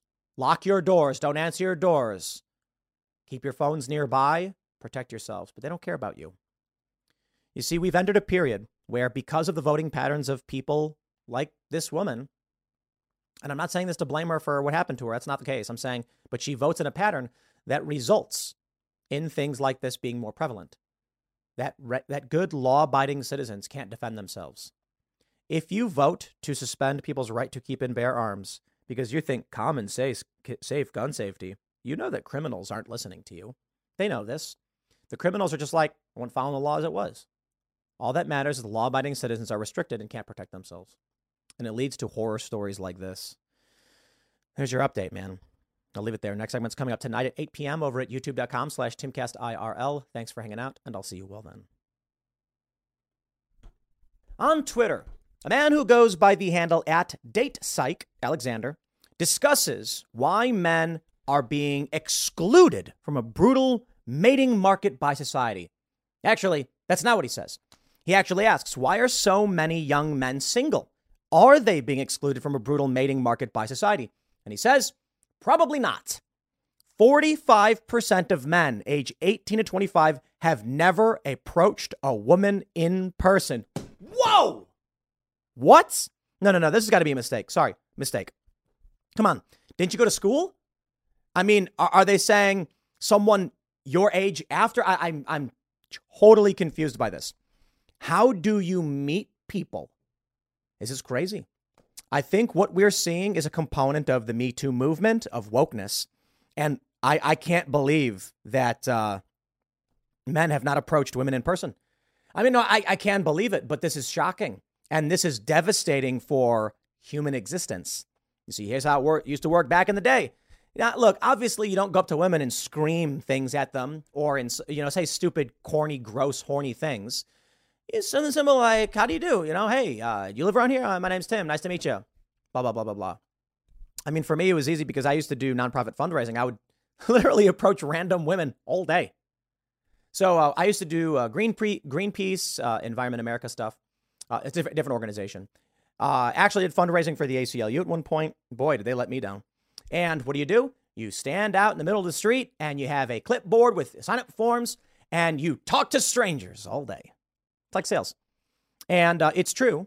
Men tend to get signups from women. Women tend to get signups from men. That's just the way it goes. But it's, like 60-40 maybe. I talk to a lot of guys, mostly talk to women. But seriously, it's super easy and not creepy. And it's very strange that we have developed this society. I'm standing there wearing, a hoodie and jeans, and I see a young woman. I'm telling you, I would stop men and women equally. We're trying to raise money, right? We're trying to sell. But I'm talking about when it's a woman, I just go like, hey, how's it going? What are you doing? And she's like, I'm going to work. And I'd be like, oh, that's cool. Well, you got a second? Let's talk. And she'd be like, okay. And I'd be like, I'm here to take money from you. I would always do stuff like that. I wasn't supposed to. They get mad at me for doing it. They would always want you to be like, hi, I'm here to talk about the environment. Let's chat or something like that. Do you have a minute to talk about saving the trees? Yeah, I never did that. That was super corny. I'd be like, what up? And they're like, what's up? And I'm like, where you going? And they'd be like, going to work or going to school or whatever. And I'd be like, oh, that's cool. Well, come here. We're going to talk for a little bit.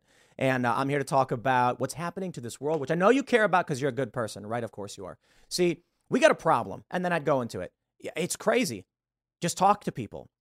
But here's where we are right now. Look at this data right here. Rare approachers, all men, never more than one a year. It's crazy. So you've got a third that are saying they do. It says this is what Alexander posts. A sizable minority of men are not approaching women at all. In the entire data set, 29% of men said they never approached a woman in person before. 27% said it had been more than 1 year.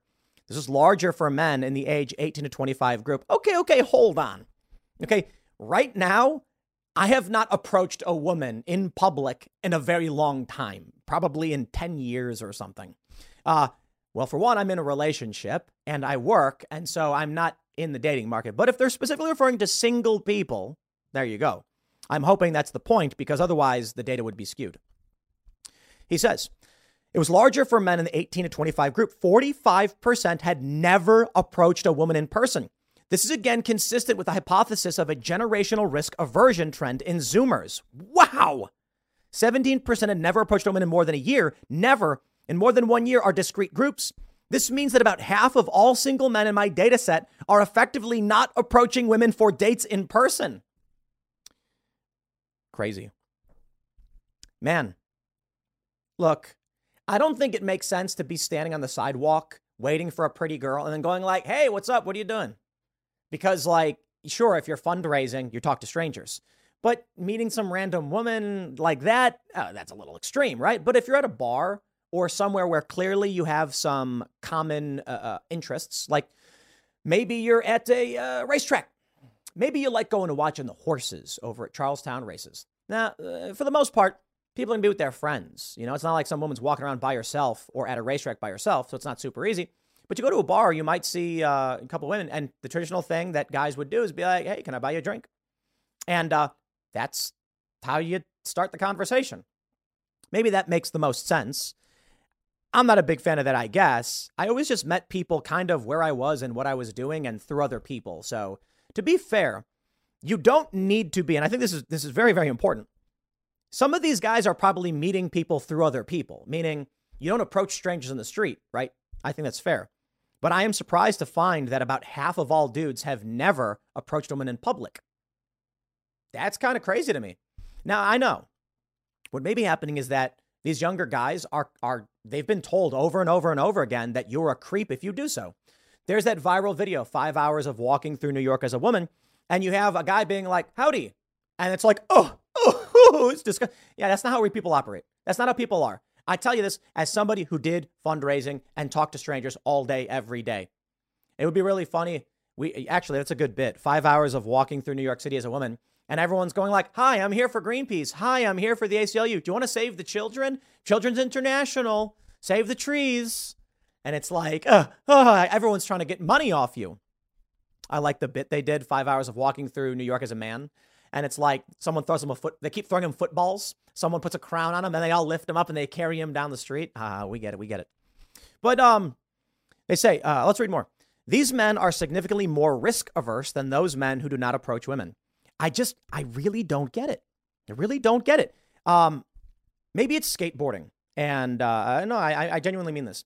So I'm 14 years old and I had never dropped in before. I know. I started skating when I was 13. So at 14, it's no surprise that, and it was like late 13, I think.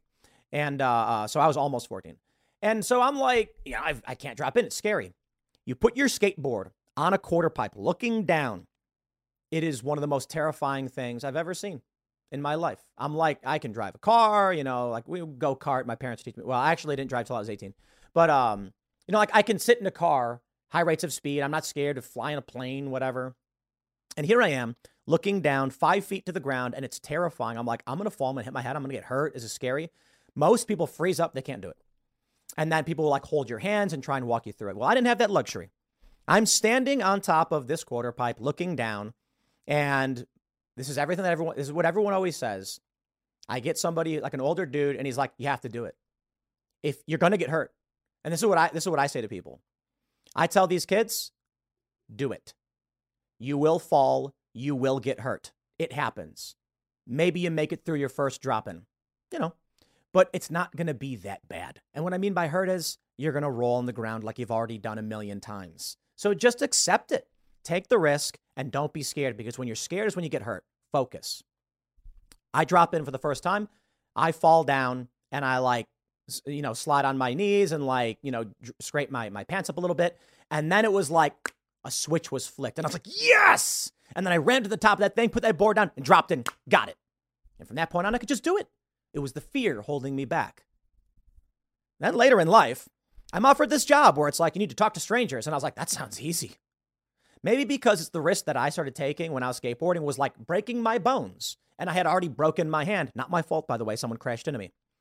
So for these risk-averse men, I'm imagining what's happening is they've never actually experienced, for the most part, like some kind of physical trauma. And so you're thinking like, but what if she rejects me? And it's just like, but what if? I don't know. Like, what's going to happen? Now, I get it. A lot of people are worried they'll film you, they'll insult you, and you'll go viral on the internet. Well, yeah, but don't be a creep. You can say something like, hey, how you doing? What's going on? And she'll be like, do I know you? You'll be like, no, but honestly, I'm trying to meet people, and I live in the area, trying to make friends. So I don't know if you want to be friends with me, but that'd be pretty cool. Maybe we end up hating each other. Maybe we end up becoming good friends and play Mario Kart 64, and then you'll laugh. You need charisma, I suppose. Maybe some people don't have it. Maybe they're too shy, but you only build this stuff up by going out and socializing. So maybe what you do is start by going to a bar and talking to the bartender. Learn how to communicate and stuff like that. Maybe the bartender's a dude. Maybe the bartender's a female, but whatever. You hang out. You go there during like happy hour or sometime when it's slow. And I wouldn't recommend getting drunk, but you just hang out and you say, I'm just trying to get out more. I'm trying to meet people. I don't know if I'm very good at socializing, so I'm trying. And then the bartender will talk to you because that's what bartenders do. And then you're going to pick up those skills. My point is, I think a lot of these guys are spending so much time on the internet that they're afraid. They don't know what to say. They don't know how to act, or they don't have the charisma. And for me, I just never really cared. You know, when I first started doing that job, I wasn't that good at it. Actually, yeah, I'll just leave it at that. I had help from my friends to start, figuring out how to do this. But within a week, I had figured it out. I was like, this is easy. You just talk to people. That's all you do. And you be real. You have a conversation. Obviously, I talk a lot, and apparently I'm good at talking. I made a job out of it, and not everybody can. But this is my advice, man. I'm not saying for you young guys who are trying to date, trying to figure out how to pick up chicks, I'm not saying go out in the middle of the street and wave to them and be like, hey, you come here. No, don't do that. If you don't know, I see these like 4chan memes where it's like a guy, he's saying like, family says I'm so quiet when I want to talk more, make a crude joke, everyone's disgusted, go to my room embarrassed. I'm like, yeah, the internet is not good for your social development, okay? You need to go out to a bar, and I got to be completely honest, people are nice. They really are. There's evil people out there. Politics can be a dirty game. But I shout out to skateboarding again. If you are 50 years old and you've never skated before, and you go to a skate park, for the most part, and you have your board and you're riding around, and you go to any 12-year-old or 14-year-old kid and be like, hey, I'm not saying creep on children, obviously. I'm saying if you're an adult man who has no skill and these kids are thrashing and ripping, these kids are going to give you advice and help you and cheer for you. It's not going to be like, it's not embarrassing. Same thing for going to a gym. Obviously, I'm not saying, creep on kids. I'm saying you're going to go to a skate park and there's going to be a bunch of teenagers and they're going to be super legit. They're going to be stoked. They're going to be like, hey, old man wants to kickflip. And then you laugh and you'll be like, old man's going to get a kickflip. And they're going to be like, all right, dude, here, check it out. Here's how you do it. People love sharing knowledge. It makes them feel good. It makes them feel like they're good at something. You go to a gym, you're overweight. No one's going to make fun of you. Maybe, but who cares? Screw those people. You're here for you to make your life better. But I tell you this, 99.9% of people, you go to a gym, walk up to any dude who's working out and be like, I'm here for the mission, man. I'm going to make my life better. I need help. And they're going to be like, bro, here's what I would recommend. In fact, not only that, the people working at the gym are going to be like, what do we have to do so that you come here every day? Because we make money when you do, right? You're going to walk into the gym and there's going to be a guy working there and you're going to be like, I want to get healthy. I want to get fit. I want to start working out. Maybe you're not fat. Maybe you're skinny. Maybe you're not skinny. Maybe you're fat or whatever. And the guy at the gym is going to be like, what are you looking for? Do you want to be Arnold and get super ripped, or you just want to be lean and healthy? And you're going to say, I guess this. And I'm like, I got you. Here, they'll walk you over to a machine, say, here's how you do it, man. Best of luck. Ask me if you have any questions. And the other people working out are going to high five you when you succeed. They're going to cheer for you if you want to be part of that community. The thing is, I really do encourage everybody. I recommend you get out there, you talk to people, because this stuff freaks me out. It ain't hard, and people are good. So, like I said, I think the easiest path for all of you who are older than 21, or I mean, heck, maybe even if you're 18, there's coffee bars. Maybe you sit at a bar and they're serving coffee and espresso, and you sit down, you order a coffee, and then while the bartender's working, you could just be like, so, how long have you guys been open? Ask questions about the business. And maybe they get agitated. Maybe they're like, look, I'm busy. I can't really talk. And you're like, okay, whatever. But that usually just never happens. You sit down at one of these restaurants. We went to a local shop in Harper's Ferry, and I'm with my buddy Robbie, and this dude can talk. So he asks all these questions just nonstop. And the guy working there is super excited to answer all these different questions. This is how you build charisma. It's how you learn to interact and socialize. And this will help you here. You're going to get a date. You're going to find women. Look at this one here. Men successful approaches past year. He says, what about men who do approach? Most are successful to some extent. 68% reported making at least one successful romantic connection. That's amazing. Look at this one. 0 in, what does this say? What's 2 month long-term relationship? 86.58% said they didn't get there. Only like 10% saw one long-term relationship from a successful approach. Most people make the connection. More than 50% of the time, I'm sorry, right. So more than 50% of the time, there's going to be between 1 up to 5 or more. Only 41% said the connection did not work with their approach. Look, man, I'm out fundraising. I see a young woman and I go, hey, what's going on? And she goes, not today. And I'm like, have a good one. That's it. And I'm just like, on to the next request. And some people don't even talk to. I just wave. And I stand there, I'm like, hey. And they're like, you're waving at me? I'm like, I'm waving at you. And they'll be like, oh, what's going on? I got to tell you, dude, I really loved the job. I hated the evil of the nonprofits, but it's really funny, the easy ways to talk to people. So they tell you, wave and smile and say, hi, do you have a minute to talk about the environment? Yeah, like that's going to work. No, you know what I would do? I would see, I'll tell you what really works for dudes. I want to talk to a guy. I want his money, right? Dude's walking by and I'm like, howdy. And I reach my hand out to shake his hand. And you know what the man will do? He will shake my hand. And I'll say, I'm Tim and I just got you. We're going to save the environment. He goes, oh no. And it's funny. It's funny because everybody knows that when these people when you're doing the pamphleting, when you're doing the clipboarding, they're like, don't make eye contact. They'll get you. So I would like walk up, shake the guy's hand, and he'd be like, hi, do I know you? And I'd be like, you do now. My name's Tim, and I stopped you because I want your money. And then he'll laugh and be like, oh, okay. And I'm like, right, clipboard, we're fundraising. And then they laugh. And you make it personal. For young women, I just wave, be like, hey, how's it going? And they'd be like, are you talking to me? And I'd be like, yep. And they'll be like, oh, hi, what's going on? And I'll be like, I'm raising money for environmental causes. And they'll go, oh. Everybody gets it, and they take out their headphones, and they're like, yeah, okay, you got me. And it's fun. It's a funny interaction. Not everybody has that, like, oh, you got me. Some people are like, oh, hey, what's up? And then I'm like, I'm out here with Greenpeace or insert nonprofit, and we're here to fundraise because there's a lot of issues in the world that are bad. And I think you agree. And so let me just give you the quick pitch. And they're just like, sure, lay it on me. And then there's a bunch of techniques they try to teach you. And I just think it's like to most of it really just comes down to, do you care about what you're talking about? Do you know what you're talking about? Are you confident in what you're talking about? Right. So I would just do the quick pitch and I'd be like, look, man, we've got forests being torn down all over the world, mostly in South America. They're setting up soy farms and they're tearing these forests down in the Amazon. They're tearing these trees down. And it's not a good thing. It's not a good thing in the sense that we're not replacing these trees. Well, we got to do that. So we're going to need laws about sustainable forestry. There was a period in the United States where we were tearing these trees down. So we started to bring them back. I know that you don't have time to dedicate your life to chaining yourself to a tree. And then they laugh. Yeah, I would never do that. And right, you get the point. I love doing these pitches. You can tell because I basically do it still every single day with this show.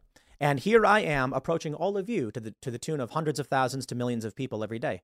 Here's what I want for you. And here's why I'm ranting on this stuff. I'm really, really passionate about human communication, which is obvious based on the job that I do. I love the idea of people talking to each other and sharing ideas. Hence, we have multiple shows where we do that. I want you to succeed in your human connections, which is why we're building a coffee shop where people can come and hang out and interact. I want you to succeed in doing this. And this tweet from this dude is just like, it's crazy to me. There is nothing wrong and there is nothing to worry about if a woman says, look, man, I'm not interested in talking to you. You say, my apologies. And that's it. And let them insult you. Let them smear you. Oh, they post a video about you. Who cares, man? It's you. You must improve. Failure must. You know how many times successful people have failed? Probably more than people who've not succeeded. Because in order to succeed, you have to have tried. They say, you miss all of the shots you don't take, as the saying goes. And I know for many of you, something men have experienced. You were at a mall, you were at the train station, and you saw a beautiful woman who had a patch on her backpack. And that patch was a band, a movie, an anime, a video game that you were a big fan of too. And you were like, I got a stink bug flying around. And so you saw that and you were like, oh man, I probably have a lot in common with her. We could probably talk a whole lot, but I can't talk to her. I can't do it. I can't bring it up. I don't know. And that's a bummer. Because if you see someone, let's say you're a fan of One Piece. I'm not a fan of One Piece. It's whatever. I don't know. People really love it. It's an anime for those unfamiliar. I don't know. But let's say you saw a woman around your age. You're at college or whatever. And she's got a Monkey D. Luffy little stuffed thing hanging from her backpack. It's like, dude, you're probably going to enjoy hanging out with each other and watching anime, right? You got that in common. Or maybe there's someone running track. Maybe there's someone playing football. Like maybe you have something in common. That's the easiest thing to start a conversation. And you can be like, hey, are you a One Piece fan? And she'll be like, oh, yeah, I'm a big fan. I'm like, oh, super cool. Like, hey, my name's so-and-so. Nice to meet you. Do you live around here? Oh, I'm a big fan of insert thing. You got to learn how to do it. I know. I'm rambling. But there's so many misconnections and so many opportunities for people to be hanging out with each other and sharing life. And it's just it's a sad tweet. Anyway, I'm ranting on this one. I'm going to wrap it up there. What is it? Next segment's coming up tonight at 8 p.m. over at youtube.com/TimCastIRL. Thanks for hanging out, and I'll see you all then.